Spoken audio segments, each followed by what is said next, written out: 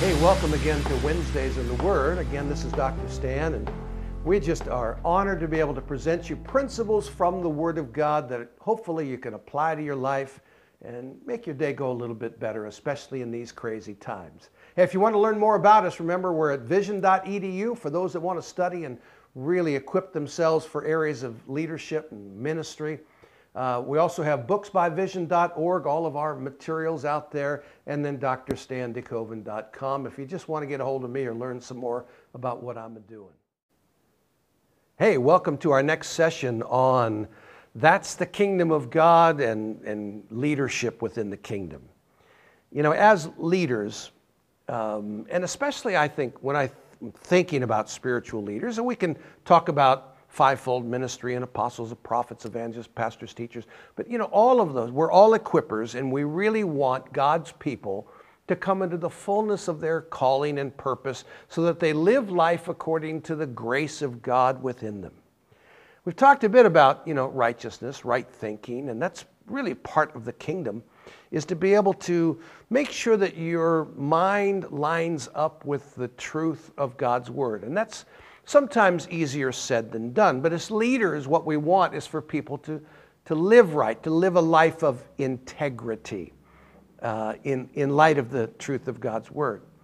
But you know, we also want people to enjoy the very thing that Jesus said He was, which is peace. He's the Prince of Peace. I like in Romans chapter 14, verse 27, He says, "Peace I leave with you, my peace I give to you, not as the world gives, do I give to you. Let not your heart be troubled, neither be fearful." You know, there's a lot of fearful things that we're facing in the world today, from pandemics to political craziness to political correctness, all kinds of things that we face, and wars and rumors of wars and disasters of all different kinds. There are troubles. And Jesus, of course, said there will be trouble. In this world you will have trouble, but be of good cheer. In other words, have the peace of God, have the joy of the Lord.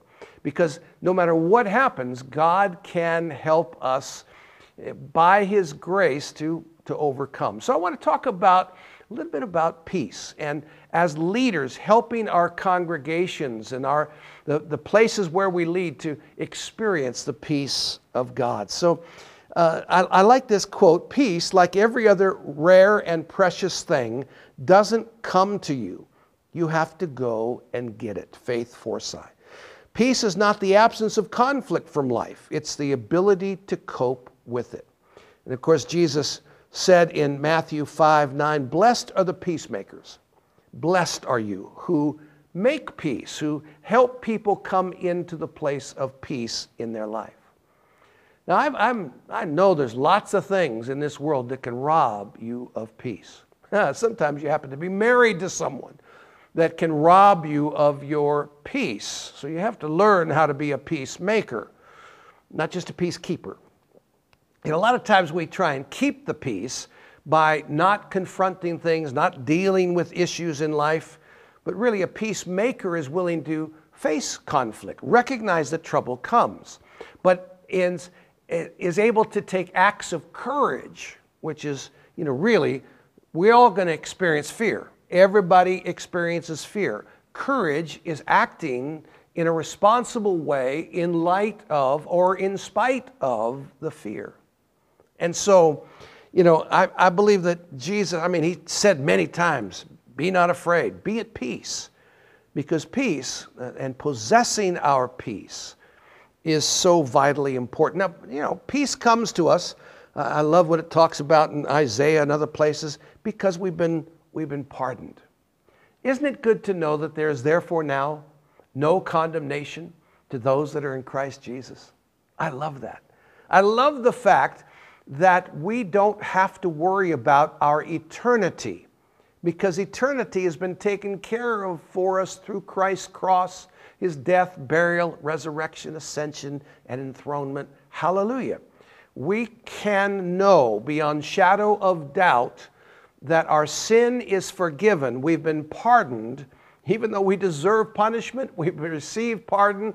And for that, we can take a nice, big hallelujah, deep breath. We've been pardoned and thus brought into freedom in Christ.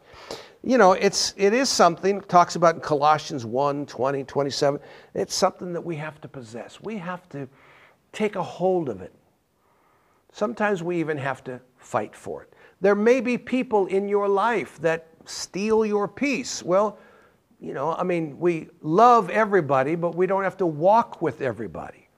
We don't have to, in that sense, tolerate everybody. You know, just because someone is having a problem doesn't mean it has to become your crisis. Leaders, we have to recognize that you know, a lot of people want to have their own personal pastor. And they think that we're on call 24/7, that we don't have families, we don't have lives to live. Well, the fact is we do. And we have to learn to set healthy boundaries. One of the things that I find where you can find peace is you've got to have the ability to say no. The word no is really a great word. You know, toddlers have no trouble using it. But as adults sometimes, and especially those of us that are in service, and we want to minister to people, and we want to help people, we do. But sometimes the best thing you can say to them is, no, I don't have time right now, but I might have time tomorrow. Or I can't stop and give you what you need right this moment. But there's no buts about it. I said no. And you can say no nicely. You can even say no politely. You can even say, oh, I'm so sorry, but I can't. However you need to couch it, sometimes you just need to say no. And you must learn to possess your peace. Our peace comes because of all that Christ has done for us. Isaiah 46:10 talks about all the wonderful things that God will do for us as we are a part of His kingdom. You know, really, peace comes also as we submit. We really submit to God, to the Lordship of Christ. You know, when you get up in the morning, you can start the day with, good Lord, it's morning, or good morning, Lord. You can start the day by determining what you're going to do, or Lord, I thank you that together I can do all things through Christ who strengthens me. We can start with an attitude of gratitude, or we can be moaning, groaning, whining, complaining. I mean, the older you get, the more aches and pains you're going to have when you wake up in the morning. What does that mean? It just means you've lived long enough to hopefully know a few things, maybe even gain some wisdom, and you might even be a greater help to people because of that. So each day we possess our peace, and we choose to be grateful and walk in that peace, because it is something that ultimately we have to pursue. Real joy is what we're going to get to in our next session. But peace is really in many ways the foundation for joy. Now again, think about it this way. We may do a frantic job of finding just the right presents for Christmas morning. And it may have been a very hectic scene. And it may even be somewhat hectic the first thing in the morning when you get up and the kids are there and they want to open presents. But normally in that relaxed atmosphere, in that place of peace, what emerges from that is the joy that God wants for us. Peace is so important. Now again, if you're not living a right life, it's going to be pretty hard to be at peace.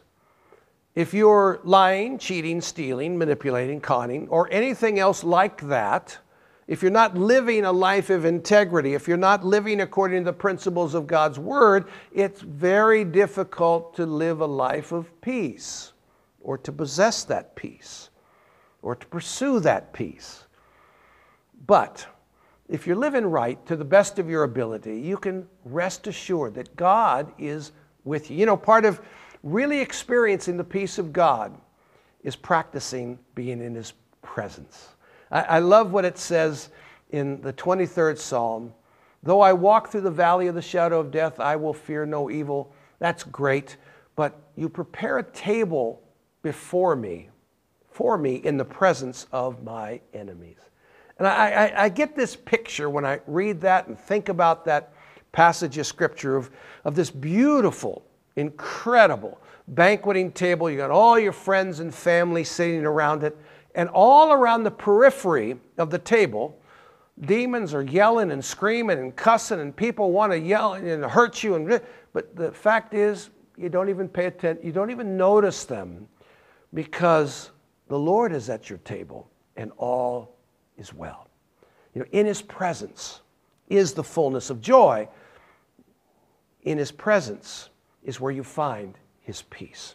And it's something that every day, as leaders, we have to practice, really, being in His presence. That's why our time of reading the Word, our time of prayer, our willingness to follow those spiritual disciplines are so, so very important.